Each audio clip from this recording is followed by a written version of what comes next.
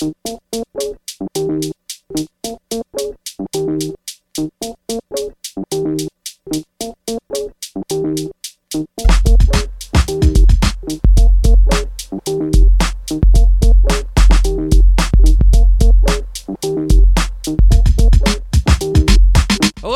and welcome to the Nomcast, the Netflix original movie podcast. I'm your host, Andrew Morgan. You can follow the show at NomcastPod on Twitter and Instagram, and you can check us out on the web at nomcastpod.com. All right, big day in the world of film, as just this morning, the nominations for the 93rd Academy Awards were released. We are recording this podcast on the evening after their announcement, and on today's show, we will discuss what these nominations mean for the Netflix films that were celebrated today, the best chances for Netflix to win at Oscars this year, and also touch on some snubs, of course. We will do all of this with our guests David Long and Craig Fields of the film review podcast, Is It Worth It?, from across the pond in the UK. How are you, gentlemen? Very well, thank you. I'm really well, Andrew. Thanks so much for having us on. What a busy, hectic day, but what a fabulous day for all us film geeks. Absolutely. It's the the AFC Championship game to the to the Super Bowl. You know, it's we get to just speculate for weeks to know what we want to hear out of the big game, right? But thank you both for coming on. I know it's late where you are, so I appreciate you taking the time. Later on in this show, in honor of the guests we have appearing today, we'll also play a rousing game of Is It Worth It? with three 2021 Netflix titles we have not reviewed yet on this podcast, so stick around for that. But let's start right here with the Oscar nominations, specifically, of course, about the Netflix films honored here or not honored here, as the case may be. On our Netflix State of the Union episode we did last week, I talked to film critic and Oscar pundit, also Mike, of Mike and Oscar, about what we could expect when the nominations came out. And between his estimations and noted Oscar pundit Scott Feinberg's latest forecast, they were guessing that Netflix would have around 43 to 45 nominations. I, too, thought it would end up around 40 or a little bit more. And when the nominations were tallied, Netflix ended up with 35 nominations, with one of them in particular being kind of not only surprising, but also kind of sort of not a Netflix film in a way. It's a stretch, but we'll get there. But we'll go with 35 for now. And I'm going to start here with David. They led the field with 24 nominations last year. They have 35 this year, and yet somehow I find it completely unsatisfying and borderline deflating. Am I off base here, or does that seem about right? I think listening to your State of the Union episode, you've got to remember what also Mike said. It is an honor just to be nominated. Yeah, and you know that's horseshit too, so thanks. Thanks for echoing that. But no, look, I think 35 compared to 24, it's going up. I've got the numbers in front of me. Obviously, Netflix's first ever Oscar nomination was in 2014. And since then, the numbers have just gone up and up. 8 in 2018, 15 in 2019, and as you said, 24 last year. So this Netflix juggernaut is really picking up pace now. So I know Scott Feinberg and also Mike were predicting in that low 40s number, but I think 35 is pretty solid, and I think you should be happy there, Andrew. I think that's a good number. Yeah, completely. I attribute everything to me. It's funny because when I talked to also Mike today as well. Like, he was like, oh yeah, you did a great job, or like he'll say whatever. I'm like, yeah, I love the association, but yeah, I'll take whatever compliments come my way, but I'm doing the Lord's work, as they say, but apparently not enough, and especially for certain movies in particular, like Ma Rainey's Black Bottom was, I think, one of the casualties of that in particular. Just to go over the basics, Mank led all films, right, with 10. Chicago 7 had 6. Ma Rainey had 5. Hillbilly Elegy had 2. And there was and there was a smattering of other one-off nominations past that. To me, and I said this to also Mike last time, was I expected a lot of nominations for sure, and 35 is a big number, but it is also kind of startling, especially now that we see the full picture now that we have all the nominations, to see chances of winning in certain categories just make me borderline uncomfortable. So when you look at this, did you see a narrative come through for any particular movies, Netflix or not, like that anything is going up or down and maybe one is cannibalizing the other in a sense? Yeah, I mean, I know what you're saying about the cannibalization, sort of one Netflix film eating into another Netflix film's chances, and I think you do see that across a number of categories, but we'll probably dive into that a little bit later. But overall, I think that 35 is a good number. I know you're a little disappointed, but well, and to be honest, I just see certain narratives coming about. I think the Mank nomination thing is a false narrative to me, because I don't know if they will win more than like one or two of those. Yeah. Chicago 7 also having 6 shows that I think it kind of isn't maybe the marvel or the closeness that it maybe had with Nomadland at one time. I think Minari is surging right now.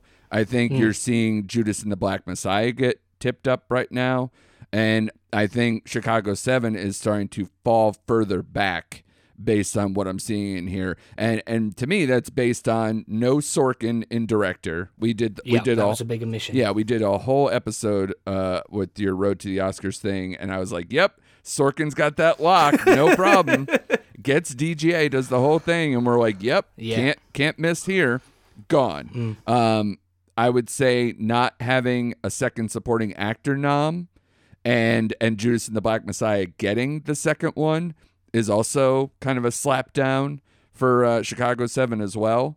And then, the Ma Rainey thing, not being here in adapted screenplay or best picture, to me, pours, a little bit of poison on Viola Davis's chances of winning best actress, I think. So, David, did you want to speak on any of those? Do you think I'm reading those things correctly?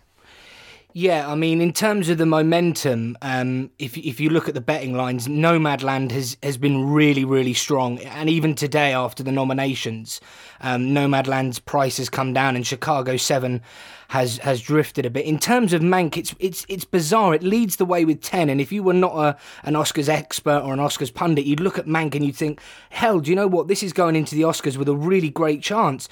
But I've only got Mank winning production design at the moment. For me, that's literally what I have it winning. Gary Oldman had a lot of momentum early in the campaign. He was really being talked about, but obviously Chadwick Boseman looks like he's got that category sewn up. And then in terms of Chicago 7, that has sort of, I mean, it did come out quite a while ago, and I know they re-released it on YouTube for 48 hours to try and get more people interested in that film. But that's definitely, like you said, there was definitely some misses there. Aaron Sorkin missing in director was huge, and Mank also missed original screenplay, which was quite a big one as well. Yeah, how that narrative didn't hold is beyond me. I guess it's really just people were not, the thing about the Oscars, right, and the thing that helped Parasite is just, last year was that there was so much momentum. Like, everybody loved it. There was so much word of mouth. In a year where you can't really get word of mouth, a lot of the Netflix movies, especially because they were all really released before, 2021, they didn't have this narrative that lasted more than, like, dominating the week. Even like something like, everybody says that more about, say, Da 5 Bloods, who ended up getting one nomination today for best score. They had their moment, in the late spring, early summer when it was needed, and it was a moment, and it was this big deal, but it really kind of dissipated quickly off that. And same thing with Chicago 7. It had its moment, but then as soon as we all started hearing, like, Judas and the Black Messiah, which they kind of are intertwined a little bit here. Yeah. Especially a lot of people who I know who really love Judas and the Black Messiah suddenly hate Chicago 7 all of a sudden. not calling out anyone in particular, of course. But it's a weird thing to see that it's, but there isn't a lot of venom in general here. It's a very, there's no fight. There's no Parasite versus 1917 or Parasite versus Once Upon a Time like it was last year. You're seeing a lot of, oh, that'd be nice if this won, but I wouldn't be too sad if they didn't. Or outside of maybe some cult stuff with Promising Young Woman I see online, it doesn't seem to have anything like that this year. Did anyone see any vitriol online for these nominations? I didn't. I mean, there's quite a big Sound of Metal gang, isn't there? There's quite a lot of people that are sort of blowing the trumpet for that. Yeah, I guess that's true. That's exactly what I was sort of thinking. Promising Young Woman and Sound of Metal are the two things that are really standing in my mind. And they're the two films that I haven't actually seen yet, but they're the two that I really, really desperately want to see that I think might have those Oscar chances. A lot of the times David and I will see something in a trailer, and I think for David that's Judas and the Black Messiah. He's seen something in the trailer that really made him think this could be a Best Picture winner, and it's one of those things where you early on will maybe place a bet because of it, because you think this would really do it. Yeah. Well, listen, if I had the vote, that's what I'd be choosing. Yeah. So yeah, well, I'm delighted to hear that. And I mean, I think this year, David, you've actually really thought about that, and I think you might have got this right. There's been years where you've got it very wrong, but dear. But those are the ones. But I really want to see Promising Young Woman. That's the one that I think could be standing in the way there, possibly. Are you getting that anytime soon in the UK? Or because that's what's interesting to me is some people, get these things early over there. Then you guys a lot of times end up getting them way after even the Oscars have happened. Yeah. And I'm like, well, that's obnoxious. Yeah. and of course hard for you guys to do your job if that's the case too. And we're going through it for the first time here a little bit, where sometimes movies opened up in theaters, like say the Tenet situation or Wonder Woman 1984, I believe both maybe opened up overseas before it did here, and we had to sit here and go, wait, what? Yeah. We don't get to see these things first? We're so elitist here in the US that we need to have these things before anyone else, of course. But it's a different ball game now with everything either going to streaming services or going to VOD and being available. So I think that's weird in a weird year like this, where you can't have conversations for too long. And I think some of the late-breaking films like Nomadland and Judas and the Black Messiah, who pushed their release dates, and The Father, I haven't. It's not available unless you're going into theaters right now here, or it just happened over the weekend here. That's a very different story as well. So, for some people, it was like, oh, they saw it at Sundance over a year ago. I'm like, great, that's 5 people I know or whatever. Exactly. It's not crazy, a lot. Isn't it? It's absolutely crazy. And we've been working really hard to get a lot of the films in screener form. And right. I think that's working very well for us in some regards, but it's with the lockdowns that are happening and cinemas closing over here, and they're still closed and they're not going to be open for quite some time, we're not getting so much of the content. So for us as a review show, it's made things very difficult, but especially when you've got a lot of the Oscar films that are still left to be able to see, and with Netflix dominating in the way that it has, and even though it's not something that you've expected it to be in the number of nominations, we've managed to see a vast majority of these films because of the way that they've been released. And for that, it's a great way for us to do what we do. There are just those select fews that we're not able to get hold of, and those could be some really big ones. Saying that, Nomadland, we've managed to get here in the UK for us as a screener much, much, much earlier than the rest of the UK. So we were really pleased to get hold of that and watch that and be able to get our review out of that quite early.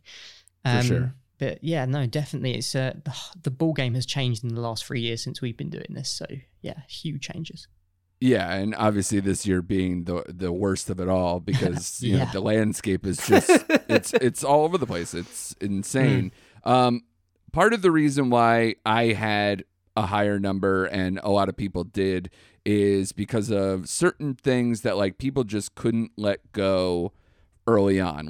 I will say there are 3 in particular that either myself or other Oscar pundits I know really wanted have happened here were Delroy Lindo for Best Actor. That never materialized. But it doesn't seem to be like, I don't know what people would say would be the replacement here. Like, are you going to take Steven Yeun out? Are you going to do something else like that? I don't know. So yeah, Dick Johnson Is Dead. I know for documentary feature, a lot of people thought that one was above Crip Camp, myself included, for the longest time. And this late break for Octopus Teacher, I did not see coming at all. We did a whole documentary feature breakdown back when Dick Johnson came out, and at no point did I say, "Oh yeah, but wait for my Octopus Teacher." If anything, people would have said, Athlete A, or even Becoming or Disclosure or any of these other high profile, or The Social Dilemma, even I think got BAFTA nominated or BAFTA long list or something, to where there was at least some mention of it. Octopus Teacher got this late life when that movie was out for months. Nobody was talking about this movie besides Mike and Oscar when we had it on. And then another one that only him and I were talking about is Speed Cubers for documentary short. That movie is so good. It is so heartwarming. And I think, some of the people pleaser ones do get ticked down. But my goodness, those three are the ones that I really wanted. Is there anything you guys saw that, maybe is the reason for some of these snubs here? I mean, I recently watched Dick Johnson Is Dead, and I thought it was a tremendous documentary, like really powerful, sort of funny, enlightening. I found it really quite inspiring as well to sort of cherish more time with my loved ones, with my parents. Yeah. I was really surprised when I didn't see that, and I don't know if the Academy found some of the darker humour maybe a bit off-putting. Yeah. I'm not 100% sure, but for me, like, I don't know as much as, also Mike's watched like 90 documentaries. The guy's on fire. I haven't done as many as that, nowhere near. But from the documentaries I have seen, like that was really high up on my list. My Octopus Teacher is another one that's on my list. I haven't got round to seeing that yet. I've seen Crip Camp. I thought that was brilliant as well. Yeah. But for me, I had Dick Johnson Is Dead above Crip Camp in my list. So I was somewhat surprised to see Dick Johnson Is Dead sort of snubbed. And as for Delroy Lindo, I don't want to say it's scandalous, but it's a serious snub, and I think people have sort of grown accustomed to these snubs throughout the award season. He's being snubbed and snubbed and snubbed. Right. So it didn't come as a huge shock that he didn't get that Oscar nomination. But if you watch The Five Bloods, he is so good in that film. That one particular monologue that he gives to the camera, where he's hacking his way through the bush, it's an Oscar in 3 minutes, and he deserved more, is all I'll say on that. I totally agree with you on that one, 100%. Yeah, like I said, and they own the moment. They were like the first big movie to come out this year, a more Oscar-y type movie back in the spring, and it's like you would think that would carry some weight, because it was some time between The Five Bloods and, say, the rest of, more of an Oscar-ish type slate that wasn't already, say, at Sundance or whatnot. But anything that where the public was viewing, came much later, maybe until Chicago 7 came out, or even I remember in September, more simpler times, in when we were talking about, I'm thinking of Ending Things might have Oscar chances or something of the like. That obviously did not materialize. I would have liked to see that too, because I actually like that above some of these other Netflix films for the year. Agreed. I want to talk about a couple other surprises and whether you guys think they're surprises or whether they're worthy. The White Tiger ended up coming in for adapted screenplay. And that movie is good.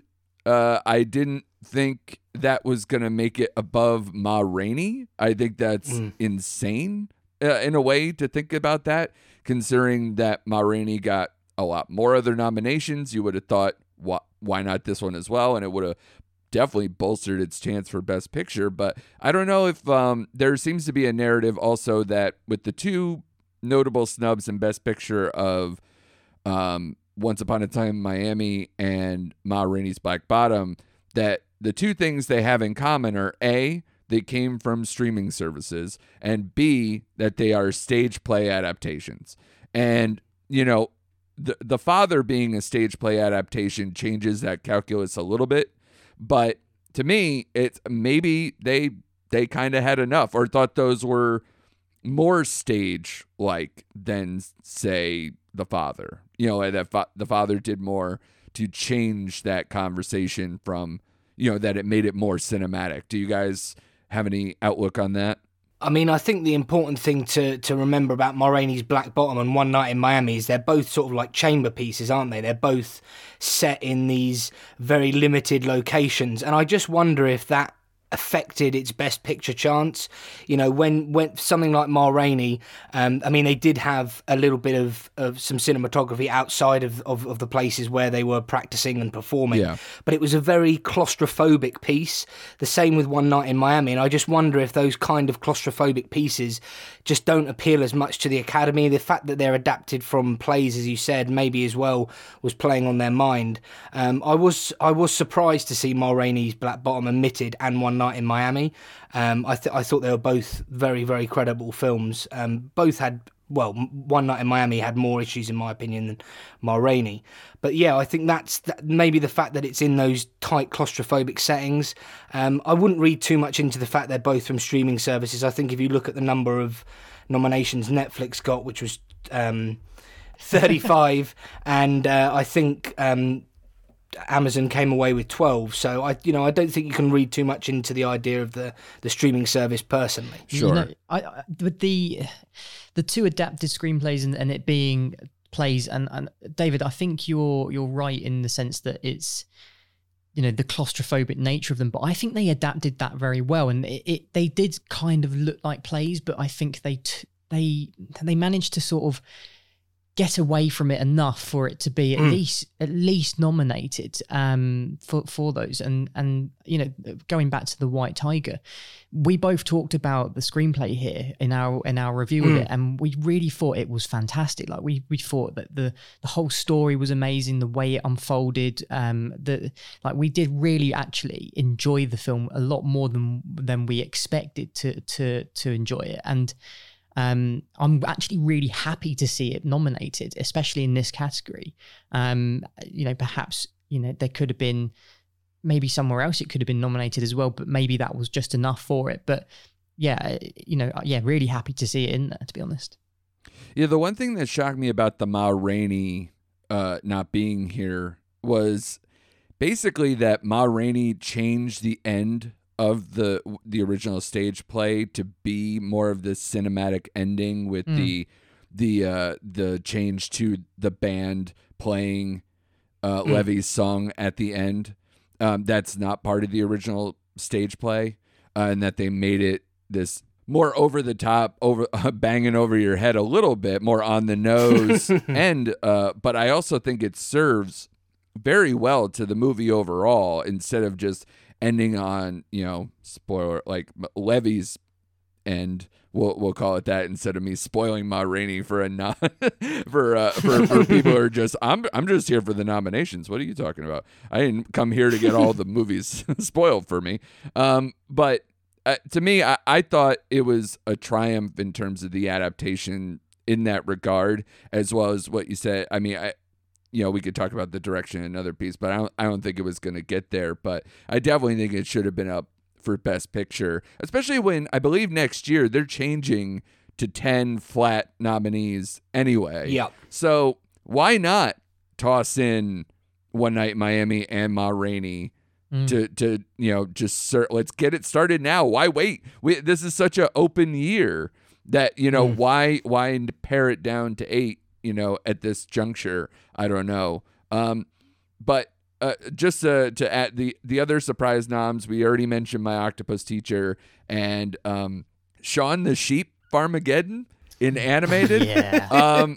I don't get this much at all, in the sense of I haven't seen it. I will say that, because yes, it's a Netflix film technically, like in terms of its, you know, distribution after a certain point, but this came out in the UK in theaters. This was, and it wasn't until after they tried to do the distribution change with COVID or whatever. Like, I guess you can say that it's not even like the Chicago 7 thing here. It's not like, Paramount was going to put this out and they sold it to them and they did everything.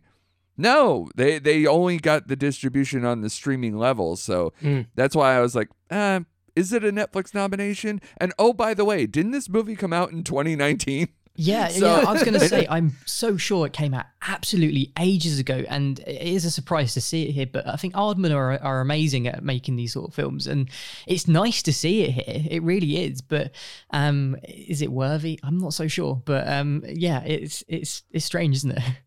It's also taking the place of a movie that I personally like quite a bit in The Willoughbys, that you would have thought. I actually like it more than Over the Moon. I don't get the Over the Moon thing at all, besides that the animation is really good. But, to me, I easily could have seen them switch places. But yeah, no Croods here either, I believe, right? Yep. And so it kind of just comes out of nowhere when it was, I believe, up for the BAFTAs in 2020. So yes. I don't get it. So those are all very shocking to me. Some people will consider the Glenn Close thing. Why is it still ongoing? As a shock. I don't see it as a shock, and in fact, now I'm scared that it actually really does have the chance to win. A fun fact for everybody playing at home: it's amazing, and I think it's only happened once or twice before that an actor or actress has been nominated for an Oscar for their performance and a Razzie for the worst performance of the year in the same year with the same performance. It's incredible. I know. It's the funniest stat I've seen thus far with that. But yeah, for anybody who wants the Razzie conversation, we'll do that at a different time. But, justice for Hubie Halloween, if you want to start that hashtag up, we'll get there. But to me, so now looking at the big picture here, I think the best chances of winning and I guess I'll point this more at David, the best chances of winning I see right now for Netflix, especially only having 2 wins with 24 nominations, that's all I care about now. So that's all that's going to happen here. Chadwick seems still like a lock to me, even though the nominations changed slightly, for what may have happened. Some people say it was absolute chalk, but it's close. Costume design, I think they have and production design and makeup and hairstyling. You can either pick Mank or Ma Rainey in either of those. So and obviously even Hillbilly Elegy could win for makeup and hairstyling and drive us all crazy there too. It really could. Animated short, they seem to be kind of a front runner a little bit with that as well. Original song, they have 3 nominees of the 5, so I think that's pretty strong chances, especially with the Life Ahead song, the Diane Warren song winning the Globe. So we have some history there, and now adding in Eurovision to mess everybody up. We're going to see where that takes you. And then I think Chicago 7 for film editing, but I'm less strong about that. But to me, those are the ones that I think are the strongest chances for them to win. David, do you see that the same? Yeah, I've got very, very similar. I did have a little stat here for you, Andrew. So Netflix has won 8 awards from 54 nominations. That's a 14.81% conversion rate. So of all the Netflix nominees, 14.81% go on to win the Oscar. Right. What does that mean? Well, if we follow that formula, then Netflix should win 5.1835 Oscars this year. So let's call that 5. Sure. So the maths and the history would suggest that of all the nominations, Netflix is going to win 5. And I've got it down for 5.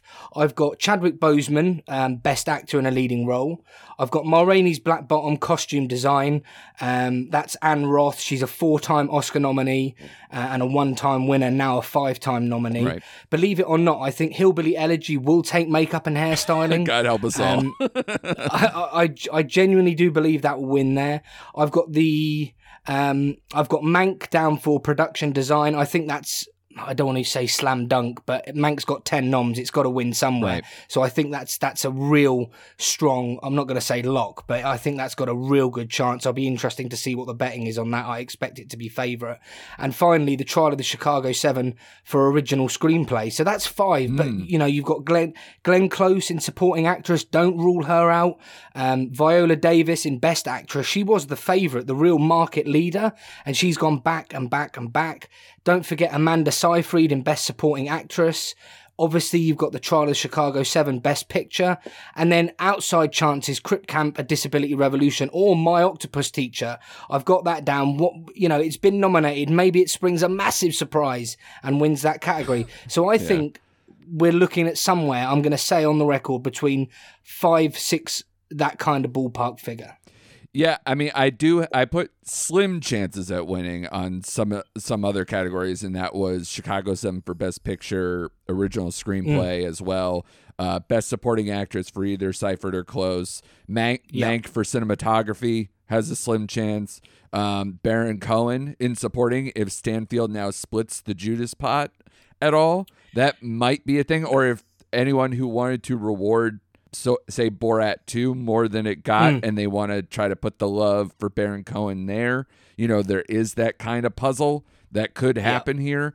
And that kind of adds to one of my other narratives that I wanted to say on this one because Chicago 7 winning Best Picture, I think changes the tone of the evening from Nomadland being this juggernaut taking over this huge thing to, Netflix's come out party. They're like it sounds stupid for the fact that they led nominations 2 straight years, that they're still underdogs in some fashion, but until they win their Best Picture, I think a lot of people are going to keep going, well, the status quo still wins.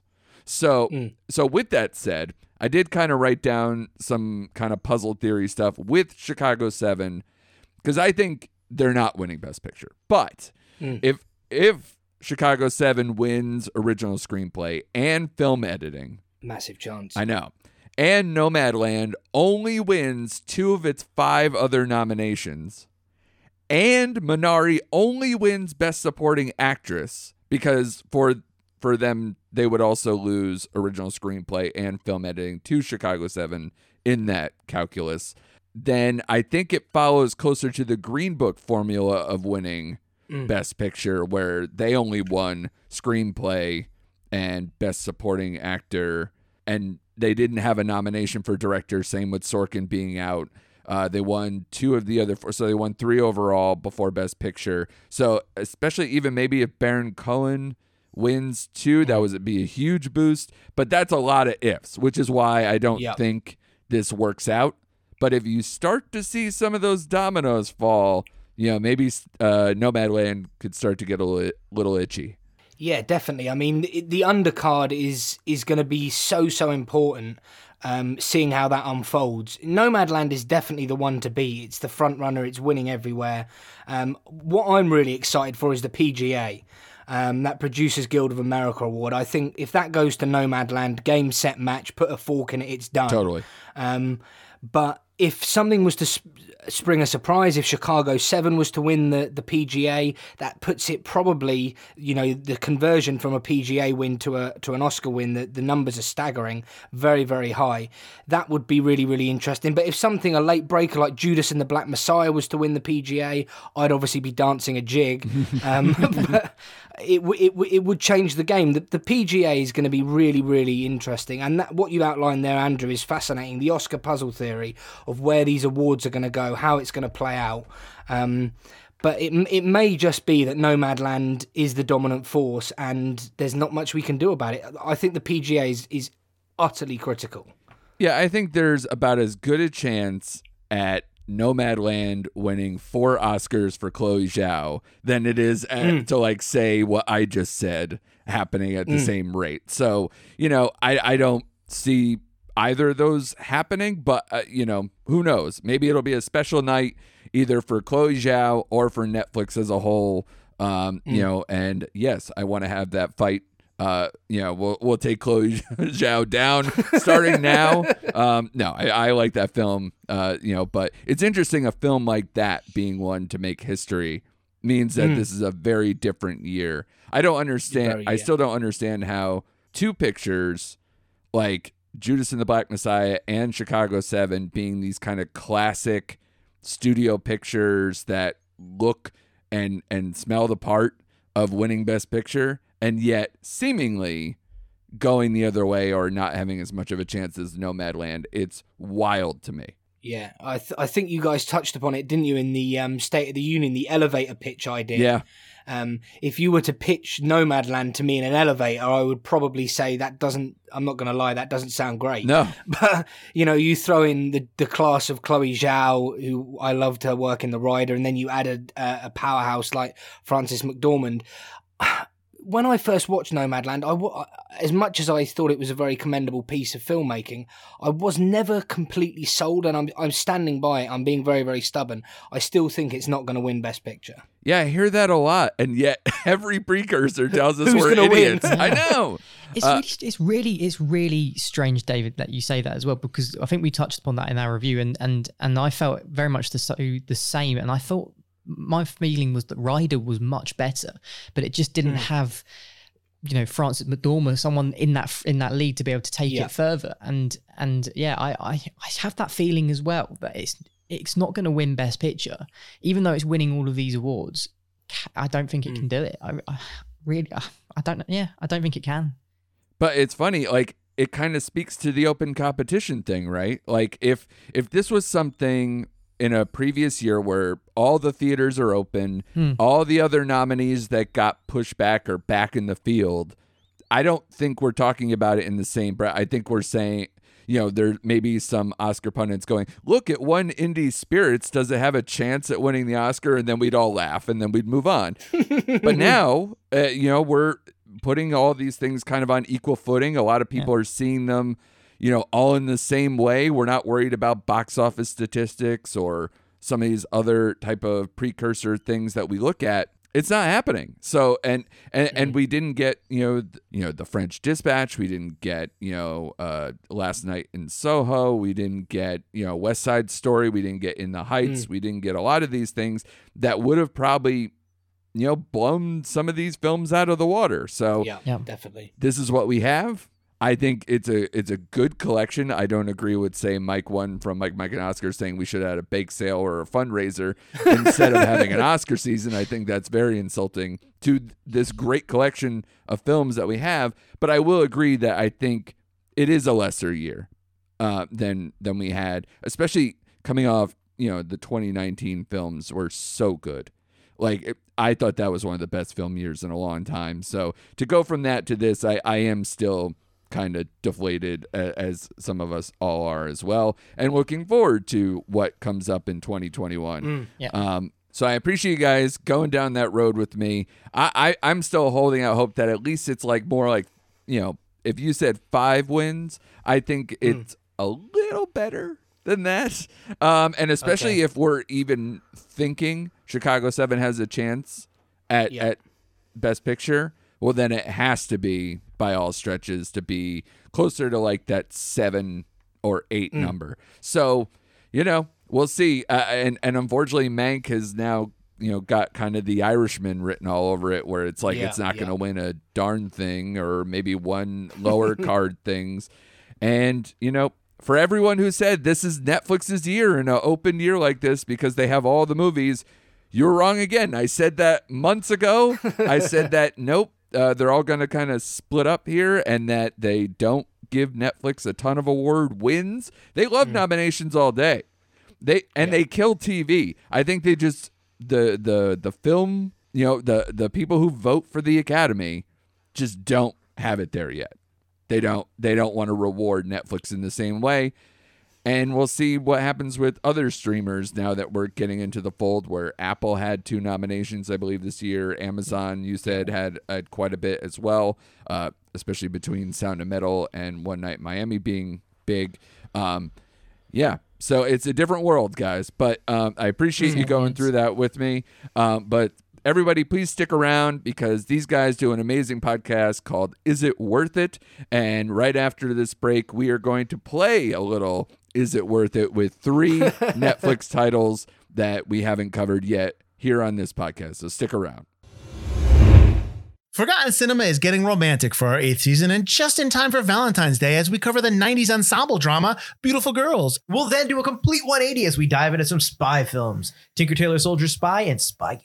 We'll find out why White Men Can't Jump and whether you should shoot to kill while enjoying a Frankenweenie. Nope, that doesn't make any sense. You know what else doesn't make sense? This season will also feature our 100th episode of Forgotten Cinema. Feels like 100 years. Don't I know it? Forgotten Cinema. Never stop, never stopping. Yes, that's a hint. Part of the Forgotten Entertainment family. Hello there. I'm Colleen. I'm Anders. And I'm Daniel. We're 3 nerds that met through our love of science fiction and fantasy storytelling. Of course, one of our favorites is George Lucas's signature achievement, Star Wars. And if there's one thing the internet definitely doesn't have enough of, it's nerds talking about Star Wars. So here we are with yet another Star Wars podcast, where each week we discuss one of the films in the current Star Wars canon. From the sands of Tatooine to the levels of Coruscant, we cover it all.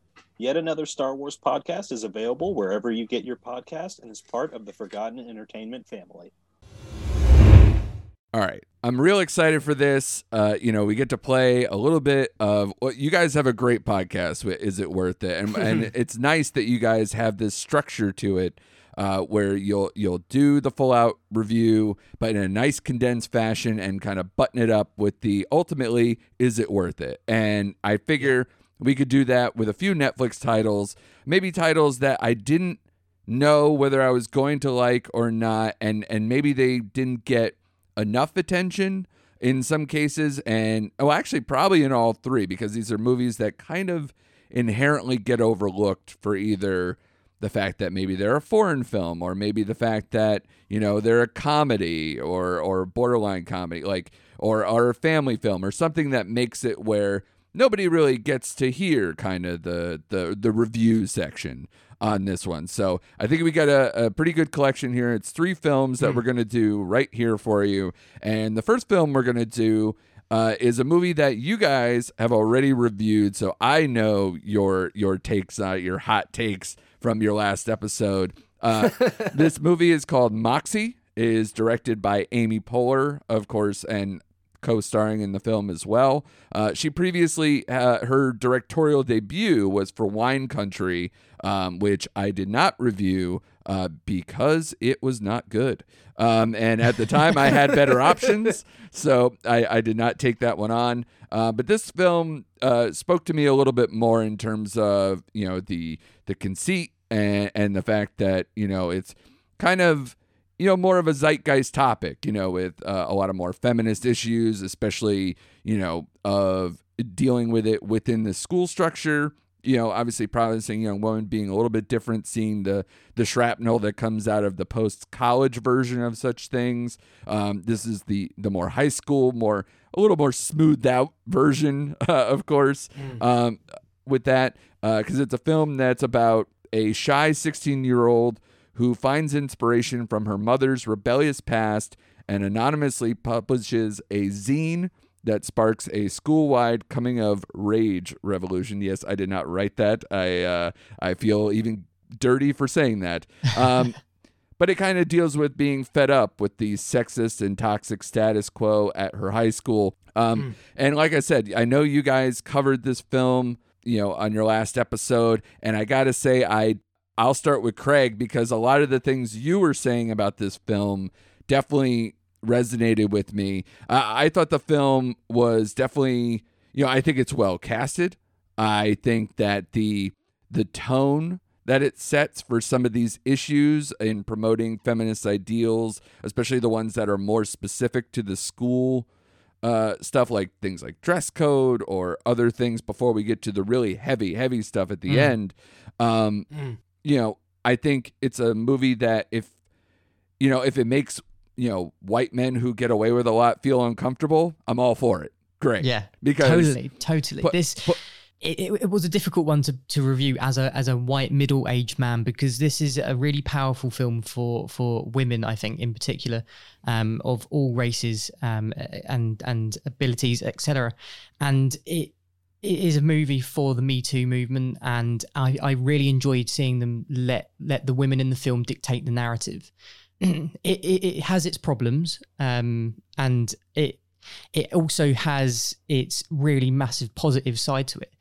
But the one thing that I really felt that let it down, if we can go there already, if you don't mind, was the fact that they made the male ally within this film become a romantic love interest. And for me, that when that goes down that road in terms of a coming of age kind of film, for me, it loses its gravity of what it's actually talking about, and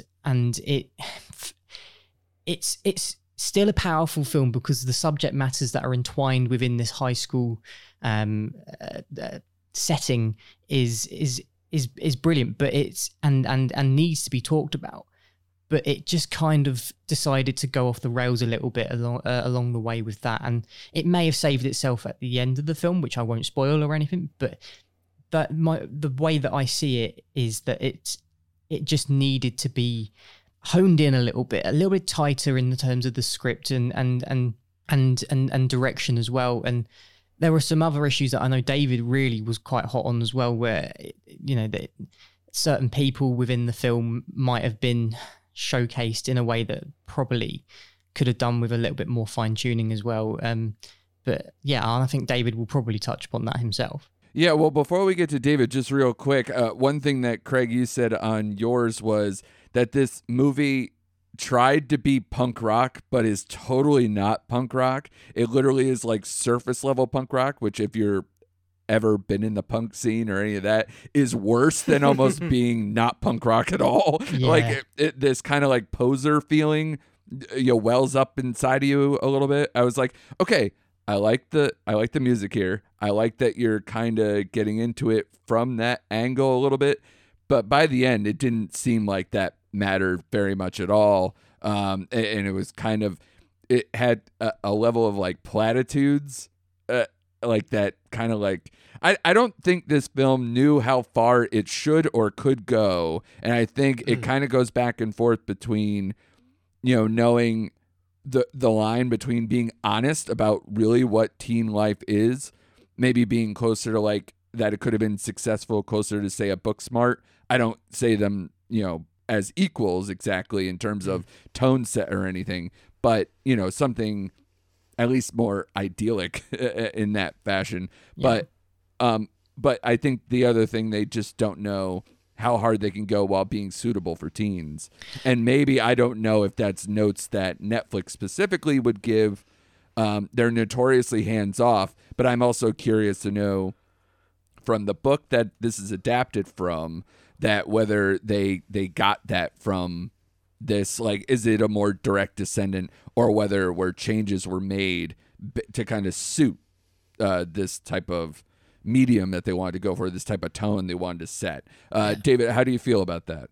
Yeah, I mean, this film, I said in our main review, there's a balance, isn't there, between hard-hitting subject matter and comedy. And it's something that's really, really, really difficult to do. And I think one of the people that does it best is perhaps someone like Ricky Gervais. He's got a real knack of balancing that hard-hitting subject matter and comedy.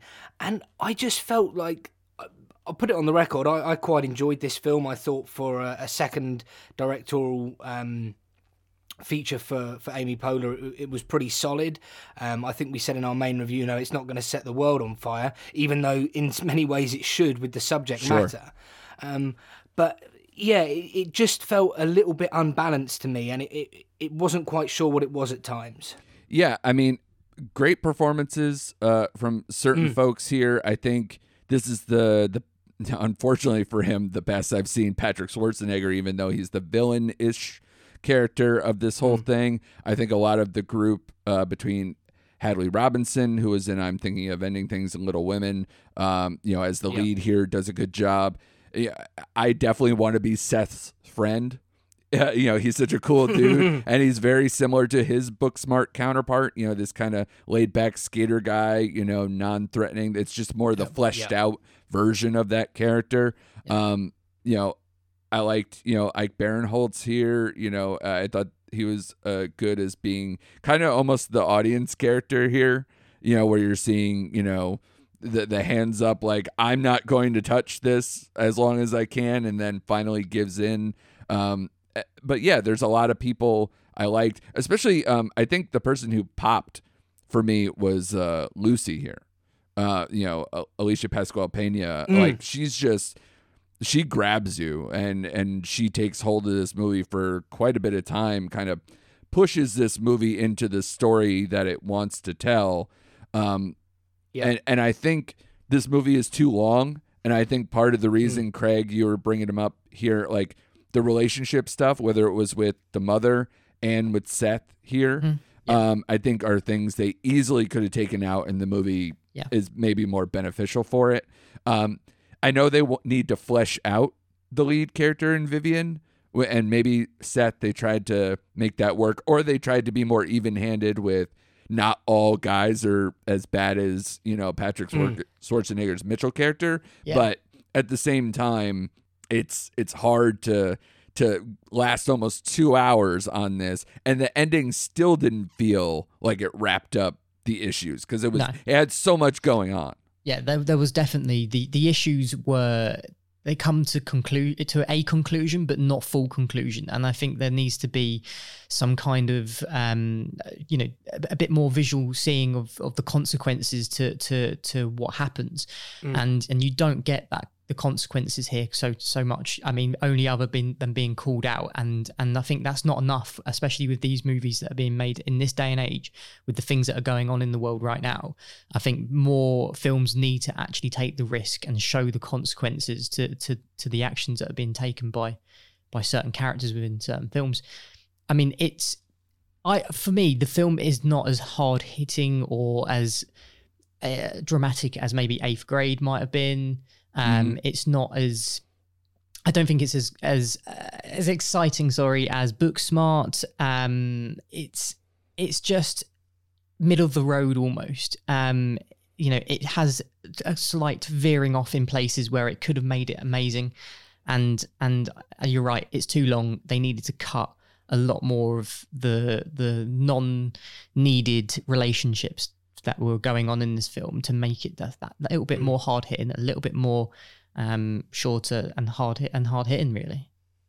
Yeah, middle of the road is not a place you want to be in a movie with these type of issues. So I think that's where, if they had a few more notes from the studio or something that may have sliced this down, pared it down to really hone in on the points. But I think the highs are good for this, and that's why I will start off this wrap up on this film as saying, is it worth it? Yes, I think it is. Even for all the things that I just said, I think, especially if someone is on that age level, I think it is very good watch to know what issues are out there, or be more attuned to issues that are out there if you are more naive or negligent on those factors, and can kind of, the convenient wrap up a little bit of the end, I think, bothered me more. I know you were saying, Craig, that maybe the end saved itself a little bit. I actually think it was too convenient, too wrapped up, too buttoned up for how the ending was. Too convenient. But I think at the same time, what else is this movie going to do? Because it just keeps bringing up more and more issues. Yeah. So, which kind of speaks to why this movie needed to be made. So it kind of goes back and forth for me, but ultimately I say it's worth it. So Craig, do you think, is this film worth it? Yes, even though we in our review we tore it apart a bit more, perhaps, but I still think it's definitely worth a watch because of the issues that are raised in it. You definitely need to watch it, especially those that might be a bit younger that it might appeal to. It might give them that wake up call that certain actions, certain things that they might be doing right now, that they don't realize is wrong, and they can actually take some notes and action what they're doing and make a positive change for that. For sure. David, how did you feel on this one? Yeah, so for me, I think just briefly, I just wanted to touch upon what you said about Lucy's character, played by Alicia Pascal Pina. I thought, like you said, she really popped out. Her character was really powerful. And there was just one moment in the film where Vivian actually says to Lucy, ignore him and he will go away. Just keep your head down. And she says, I'm going to keep my head up. And I thought that was one of the best moments in the film, like a really hard-hitting, empowering moment. Overall, I totally agree with you, Andrew. The ending felt a little bit like a processed meal. It just felt a little bit too packaged, too buttoned, too neat, and a little bit too convenient. I wanted them to go, I said on our main review, I wanted them to take that next step and make it a bit more challenging. And I just don't think it quite went there. And one other issue we had with it was just the use of the disabled girl in it. It was bizarre and a little bit, I don't want to say offensive, but she felt like she was placed in there as sort of this token character. Absolutely. And actually, a couple of jokes revolved around her disability. One moment when Vivian says, "Come on, girls, let's walk out," and the camera zooms in on the person in the wheelchair. It just felt, that was a character that could have been fleshed out a bit more. So there's definite issues with this movie, and like you said, the pace it could have done with a tighter edit. But for the fact that it challenges people to draw lines, for women to draw lines, and for men not to cross those lines, I think that's really important for us to understand. And for that reason, that makes this film worth a watch. Absolutely. I agree with all the sentiments you guys. I thought you guys did an excellent job on your podcast of breaking that down. I'm glad we brought a lot of that discussion here for that one today. The next film we're going to do is Yes Day, another film that I probably wouldn't really kind of bring up on the podcast much before because it's kind of more of a family film. But, it's interesting because it's the number one movie on Netflix right now. At least it is in the U.S. I don't know if it is in the U.K. as well. It certainly is, yeah. A lot of families looking for family films. Maybe they already watched Raya and the Last Dragon. They're like, what else can we do right now? They're turning to Jennifer Garner and company for this one.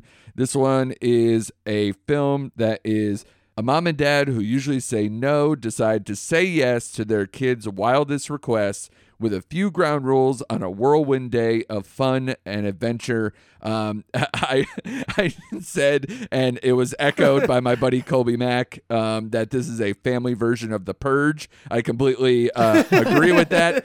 Him and I both came up on that one. It also is a wild ripoff of the movie Yes Man from Jim Carrey back a little over a decade ago. So it's interesting that people were like, hey, yeah, no, this is based on a really popular novel. I'm like, cool. That novel also ripped off Yes Man. So I'm glad we can all just point fingers in the right direction. So I am putting the novel by Amy Krauss Rosenthal and Lichtenfield on notice. So I am putting that there. This film is directed by Miguel Arteta, who is an interesting figure. When I was growing up, I mean, like in the late 90s, early 2000s, his first two films, Chuck and Buck and The Good Girl, were like, I was like, this guy's really good. He's like this cool indie director. I really like The Good Girl. I think it's one of Jennifer Aniston's true film performances that I really like. It shows her range more than a lot of her work has ever done. And I definitely recommend that. He went on to direct Cedar Rapids and Like a Boss this past year. He's also now getting into the family films, obviously, like things like this. He previously did Alexander and the Terrible, Horrible, No Good, Very Bad Day, which also starred the lead of this one, Jennifer Garner. And, she's got an interesting career, too. I felt like she was probably going to head towards this range at some point anyway. She does have kind of a lot of mom energy a little bit. But, it's amazing to see where things went. You start with Alias, and Elektra, and even doing prestige films like Catch Me If You Can. And you're like, all right, this she's going to be an Oscar contender one day. And it just didn't happen that way for her. It more went the 13 going on 30 and then smoother and smoother studio comedy fare or family fare over and over. We also have Jenna Ortega here from The Babysitter Killer Queen and Jane the Virgin, and Edgar Ramirez from the awful Netflix film The Last Days of American Crime. And, you got other nice supporting pieces here, Fortune Feimster, and my MVP of the film, Nat Faxon, who I thought was hilarious as Mr. Deacon here, the guidance counselor, steals the show and a lot of things to make this at least a more palatable family film. I guess I'm showing some of my cards here. Current scores on this, what you'd expect from kind of like a family fare. 5.8 IMDb, 46 Metascore, 41% tomato meter, and 63% audience score. But a lot of people are watching this film, guys. David, we'll start with you. What did you think of Yes Day? So I went into this film not really knowing much about it, went in a little bit blind, hadn't seen a trailer, which I really like going into films that way. Sure. Do you know what? I'll start off by saying I was pleasantly surprised by this film. I thought it had a catchy and engaging opening sequence, a nice pace to start, and some of this humour really did land with me, and I was laughing along. And I've got to say, this idea of a Yes Day is not something that I've heard here in the UK. I don't know if it's something that exists in the US. No. No, it's not. It's just something from this movie. And in fact, as a parent of two young kids, terrifying. I don't want to do this, and I will not show them this movie. I would sooner show them Texas Chainsaw Massacre than this movie. Well, that is one of the criticisms I have of the film, and I'll come on to that later. That Yes does sometimes have consequences, and the film sort of fleshes out some of the consequences that the Yes have, but it doesn't quite deal with them as much as I would like. I mean, I thought the bit where the mother, it was Stalin, Mussolini, mum. Yeah. I thought that bit was just like, it was just very like, wow, okay, we're going down this route. Sure. But, the parents embrace it, and the mum has a bit of a bet with her daughter. The mum says, I'm going to say yes, and the daughter says, you can't go a whole day saying yes. And, I do have criticisms, I will come on to those, but do you know what? I sat back, I relaxed, and I enjoyed watching this film. It gave me a laugh.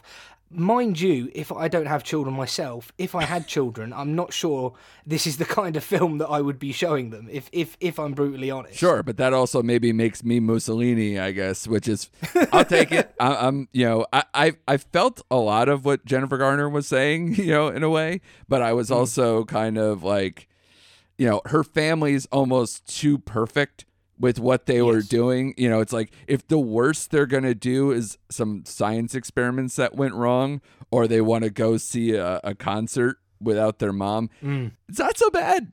It's not so bad. Like, it's not, we're not talking, and I know they set out some ground rules to make it kind of shaped down this way, but it's a little, it's too perfect, but it's supposed to be in a family type setting. Craig, what did you think? For me, it lacks any real substance, really. It is a fun family movie. It really is. And I watched this part of a film club that I do with some students that I sort of care for as a carer. And they really, really enjoyed it. And I can see why, as a group of us watching it, why we'd really enjoy it, because it is fun. You go on this journey, and along that way, you do learn some maybe not so important lessons, but lessons that are of life. But as David said, if a parent or you have children, it's not something you really going to want to show them, because it could just end in tears, because it is too perfect. Like you said, it is too perfect. Like the things that they have on their list are ridiculously family friendly, really, and you wouldn't expect that in real life. You would expect things to go horribly wrong, and this doesn't quite go that far. It does go wrong, but not in the ways that I was expecting for a film like this. It should have been almost worse to get the laughs, maybe. But I mean, from ice cream to wacky foam experiments, I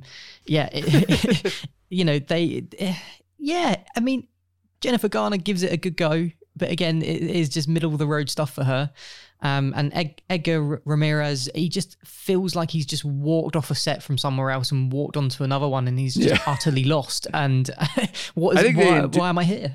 Sort of thing. Yeah, they didn't do much for his character either, like in terms of on the page either. Like, oh, he also they kind of equate him with Jennifer Garner's character in terms of like they used to be more adventurous, but they don't really set up the fact that he's like a lawyer at his job or whatever. Like they kind of they make him kind of a pseudo boss, and then occasionally he turns into a workaholic or something like that. It's very wishy-washy. Yeah. Or you just don't care, which is almost worse, you know? Yeah. So I don't see where this one will go past the next week, but you know, family films will surprise you. They do linger on Netflix longer than you'd think. One takeaway, I don't know if you guys appreciate it at all. It just reminded me how much Crowds of People suck. Like we haven't had that in a while for being in the pandemic and being locked down for stages and everything else. Like, I don't miss the concert experience of like having someone, you know, punch me in the face by accident, or I don't know, whatever, spilling a drink on me, or you know, pushing through me, or doing any of those things that now I'm just like, I don't have the patience. We all hit this reset. I don't want it anymore. I don't want to be in crowds anymore. I don't want to be near anybody. I want to be in my home, comfortable, no interactions with people unless it's on Zoom like this right now. Sure. That's it. That's as far as we go, please. Thank you. And even then, we have to hang out with dodgy characters like David. So, you know, it's a weird... Very true. Very, very waiting true. on a call from his bookie at any point. He could be taken right in the middle of this podcast. It wouldn't shock me. Multiple bookmakers on the phone at multiple times during the day. Yeah. Constantly tweeting them. Give me numbers for this, or whatever it is you say. I enjoy a bet. I love betting, and no more than betting on the Oscars, I must say. Well, what I will say is I am betting this is not going to go well for the is it worth it part of this conversation. But David, you actually said some more positive things. I know you said you do have some potential more criticisms, but bottom line for us, buddy, is this film worth it? Do you know what? This is a really tough question, because in many ways this film is worth it, but in many ways this film isn't worth it. And I know I'm sort of not answering the question. How dare you? So I'm going to try. So do you know what? I'm going to go out and say, actually, I do think this film is worth it. I do think it is worth a watch. Look, it's well, I say it's harmless. It's fun, it's engaging, but the problem is it's a little bit too neat. It's a little bit too convenient. And the third act is definitely the weakest element of the film when it tries to pull it all together. Yeah. It's somewhat harmless fun, but it does lack some substance. It fully embraces the fun of Yes Day without really addressing in full the consequences of it. So I do think it's worth a watch. Maybe get the family together, but be warned, if you watch this with your children, they are going to want a Yes Day, and that may come with severe consequences. Yeah, I will say that, especially in the end there, without spoiling anything, I know it's weird to say not to spoil a family film like Yes Day, but the end experiment they do at the house, there's a 0% chance that A, it gets cleaned up as easily as it did. Yes. That B, the kids would stick around to help clean it up. Yeah. And C, that the parent wouldn't have lost it even worse than Edgar Ramirez does in that moment. So to me, it just didn't ring true as much. And like I said, it seems like a nightmare for a parent like me. And it didn't satisfy me enough, even though I did get some laughs along the way. It's not awful. It's watchable, I guess, for a family to do or whatever. But to me, you probably have better options. Go watch Raya and the Last Dragon again, or Soul, or The Willoughbys for the fact that they got snubbed at the Oscars. Give them some love. They have better options, so I say it is not worth it. Craig, where are you at? Well, again, it is difficult because you know what, I did have fun watching the movie, and and those that were watching it with me really, really did enjoy it. And I think for that reason, it's worth a watch, because you will, at this time of the year when there's lots of Oscar buzz and lots of Oscar films and there's lots of drama, you just want to watch something that's a family film. And I think this one does well to satisfy all those that are watching it. Yes, it's ridiculous. Yes, it doesn't have much substance and lacks any real punch to the gut if you need that as an adult. But I don't think that you're watching, as an adult, you're watching this for that. You're watching it for the kids that are watching it. And I think the kids will 100% love it. So for the kids, it's worth it. Well, I would hope that families will be more sophisticated, especially mine, as we get bigger and better. I think we can move on to the last film where maybe families should turn a nice space epic on, guys. Space Sweepers is what we're going to do here. The South Korean film that came on Netflix earlier this year. This movie is set in the year 2092. And follows the crew of a space junk collector ship called the Victory when they discover a humanoid robot named Dorothy that's known to be a weapon of mass destruction. They get involved in a risky business deal. That I found this movie to be kind of almost like an interesting combination of Guardians in the Galaxy and Elysium, with, of course, a little flair of Star Wars stuff between the nanobots and kind of like Teo being a better version of like a Finn character from the newer Star Wars films. But of course, because it's Korean, it's also way more violent and has higher stakes in the film than maybe its U.S. counterparts would be. I think this movie, I've been more enraptured with Korean cinema, and I think it's all due largely to this podcast that I'm doing, because Netflix does pull a lot of really good Korean titles out, especially, they're more action fare, and this is more obviously the sci-fi fare. And what I liked about this film is that I thought they had really good characters, a plot that, sometimes seems familiar, but I think had a very good slant on it. And it's a movie that it proves that you can have a space drama, a space epic of some sort, an adventure film, while not being from previous IP and still making it enjoyable. And whether we have to turn to other countries to do so, that's fine. But, for me, that never stops me. But, does this movie have issues? I think it's a little bit too long. I think the ending goes on forever. It's one of those films that ends like 4 different times, and it has some convenient character and plot wraps. But to me, it doesn't detract from these really well-established characters and some of the fun dialogue and arousing enough plot that, like I said, harkens back to a time when we didn't have to talk about the source material before we get into a conversation like this. David, what did you see with Space Sweepers? So yeah, this is a really interesting one. This is not a director that I was familiar with, and I went in, excited for this movie. And I've got to say, this film grew on me as I went through it. Like, I found the start of this film really quite erratic, quite messy, quite difficult to get into. Multiple languages, which was quite confusing for me. It was quite difficult to follow at times. Yeah. It depends what kind of audio you went, whether you went for the original Korean with English subtitles or English dubbed. Yeah. I did have to text you on that one, didn't I? Yeah, well, that's a decision that I actually watched this film in both to see what the differences were. And it's a slightly different viewing experience depending on how you watch it.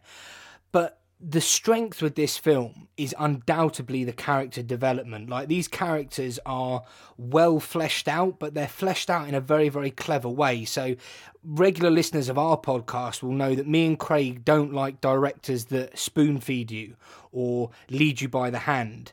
And what I felt with these characters is that they were slowly developed in an interesting and engaging way. The director didn't say, here's these characters, here's everything you need to know about them. Piece by piece, act by act, the characters were fleshed out, and I engaged with the characters. And that meant that I engaged with the action sequences. That meant that I engaged with some of the, like you said, some of the slightly offbeat violence, some of the quirky comedy. And the film really grew on me. I really liked, I was going to say the ending, but like you said, Andrew, I thought the film had ended, and then there was another ending, and then there was sort of another ending, and I was like, wow, how many endings are there? Maybe the director had like 3 endings, and he just thought, do you know what, I'm going to keep them all in. And that would be one of my criticisms of the film.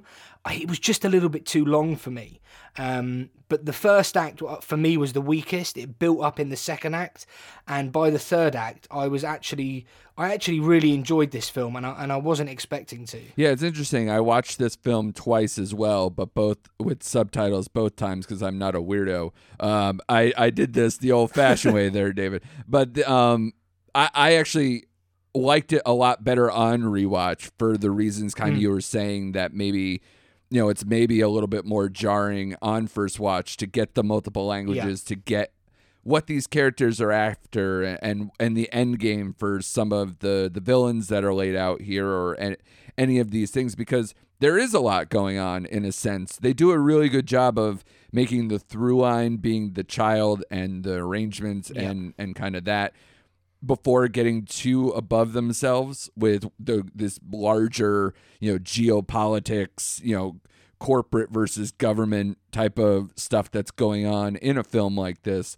But I think they did a pretty good job. And it seems to be a movie that, is resonating with people. It did debut at number 1 in over 16 countries. It does have, it has an 80 audience score on Rotten Tomatoes. So I think people are liking this a little bit more than the critics. The thing that impressed me too, for a movie that, it only has a $21 million budget, guys. And they did such impressive effects considering the budget. Like, if you thought that this was like going to be on equal to like an MCU movie or a Star Wars film, you're wrong in terms of effects. But they do just enough, especially with better developed story and characters than some of those films do, that I was along for the ride. Craig, where were you with this one? Well, where do I start with this one? I mean, at the very beginning, you're presented by Netflix with English dubbed and English subtitles, which is bizarre because we have the people that are speaking in Korean, they're speaking in English, in the dubbed English, and then there are people that are supposed to be who are American but actually speaking German. And then when you finally switch on that, this doesn't seem right, because when you watch a Netflix film, you should be presented with the correct way of watching it and listening to it. Sure. And I switch it to the original audio, which is Korean, and I have English subtitles. And then I finally things start to click into place, because now the woman who is American is not speaking German, she's actually speaking English. And and it starts to make a bit more sense that this is actually a very multicultural thing that's going on here. There's lots of different speaking people that are here, but the way it changes from different audio or different dubbed audio from different countries, and the way it just spins around in terms of which one you choose, you get different people speaking. The best way for me is definitely the Korean audio, the original audio with the English subtitles. It felt right. It was all in sync. And once I finally got that right after the first 10-15 minutes, I felt that I could start getting into the movie. It was very shaky, like David said. The first act, or the first half of the film, for me was really difficult to follow. It was all over the place. I found I struggled to understand who I was rooting for to begin with. But as this young girl or young child comes into the mix and comes into the fold, we start to actually develop a liking for some of these characters and start rooting for some of them. And it slowly reveals their motives, slowly reveals how their characters are developing. And I started to really fall in love with this movie. And it surprised me, because I really didn't like the opening 10, 15, 20 minutes. And it could be because of the way I was watching it and I couldn't get it right to begin with. But once I did, just started falling in love with it. It is a real uphill battle, the first half. The music in the first half was very strange in some instances. The themes were very 80s or 90s in some instances, and I just got this reminiscence of Baywatch for some reason just sort of appearing in my mind. And I have no idea why, but it was just the same themes. I don't understand. Interesting. It was very occasional. And then like I said, the young child was just fantastic. She really won me over, and the humor from it as well. There was a line that I text David whilst I was watching it that just absolutely cracked me up. It involves poop and farts, and honestly, it was brilliant. And like you said, the CGI and the budget is impressive. usually vast amounts of money need to be spent for incredible CGI, and I think they did very well here. There are some scenes that the CGI felt like they may have run out of money for, and there were some sets that I felt were very cheaply made. I mean, even some of the more futuristic, minimalist sets, they just felt like they cut some squares into the set and they hadn't quite cut it correctly. And these are little things that I pick up on, and Sure. they're not huge things, but it does sort of remind you where you really are. And but nonetheless, because I was invested in the characters, I didn't care. Right. I just absolutely loved this film. I really, really did. Yeah, on second watch, man, it just got better for me. It streamlined everything once I knew what was going on, and the plot stuff can kind of fall to the wayside. I'm not trying to concentrate so hard. I know what's going to happen. That you really get to like a lot more things out of this film. One of the things, we keep kind of talking about the cast a little bit. For American audiences, or even for yourselves, like, I wasn't familiar with, say, Song Joong-ki or Kim Tae-ri, who played Teo and Captain Jang Young. I'm going to probably mess that one up. But they're notable stars in Korea, especially the one who played the captain. She was in Park Chan-wook's The Handmaiden. For anyone who's seen that, he's a huge director out of Korea. And, and the guy who plays Teo here, he's an actor and MC, mostly known for TV roles, but these are relatively big stars. And so every review I was saying, this star-studded cast, I'm like, well, to you, I don't really know a lot of these people, even though some of them have been in Netflix products before. But again, Korean Netflix products, like the guy who plays Tiger Park was in Kingdom. Mr. Sunshine was a Netflix show that, again, the actress from The Handmaiden was in. So, and then for American audiences, or maybe you guys as well, Richard Armitage is the one who's going to be known for playing Thorin in the Hobbit trilogy, or if you've seen Hannibal or the Netflix miniseries The Stranger, he's a more familiar face. Even though I will say that one of the things about this movie is that I thought it kind of had a villain problem, but a lot of these type of movies do. So, I thought that was forgivable enough. But yeah, I mean, absolutely, I found this movie incredibly watchable. And not only because we're going to wrap this one up, guys, I'm not only going to ask you, is it worth it? But whispers, because of how well it's doing on Netflix, that is a sequel worth it? Something I want to know from you guys as well. So, David, I'll start with you. Is Space Sweepers worth it? Yes, look, I was really surprised by this film, and Andrew's absolutely spot on. It's the kind of movie, any movie that you rewatch is usually a good movie, I think. And I wanted to dive into this again. I rewatched it. And yeah, it's definitely worth a watch, because I think for the budget, they've done an amazing job with the special effects. I think the cast give really good performances. I think the characters are well fleshed out. And like I said, it struggles in the first act, on the first watch, but it grows on you and it grows on you and it grows on you. And in terms of a sequel, hell yeah, I'd be down for a sequel for this. I don't know necessarily where they would go. I mean, they had multiple endings, so maybe we would get more endings. But yeah, I would be down for a sequel on this. Do you know what?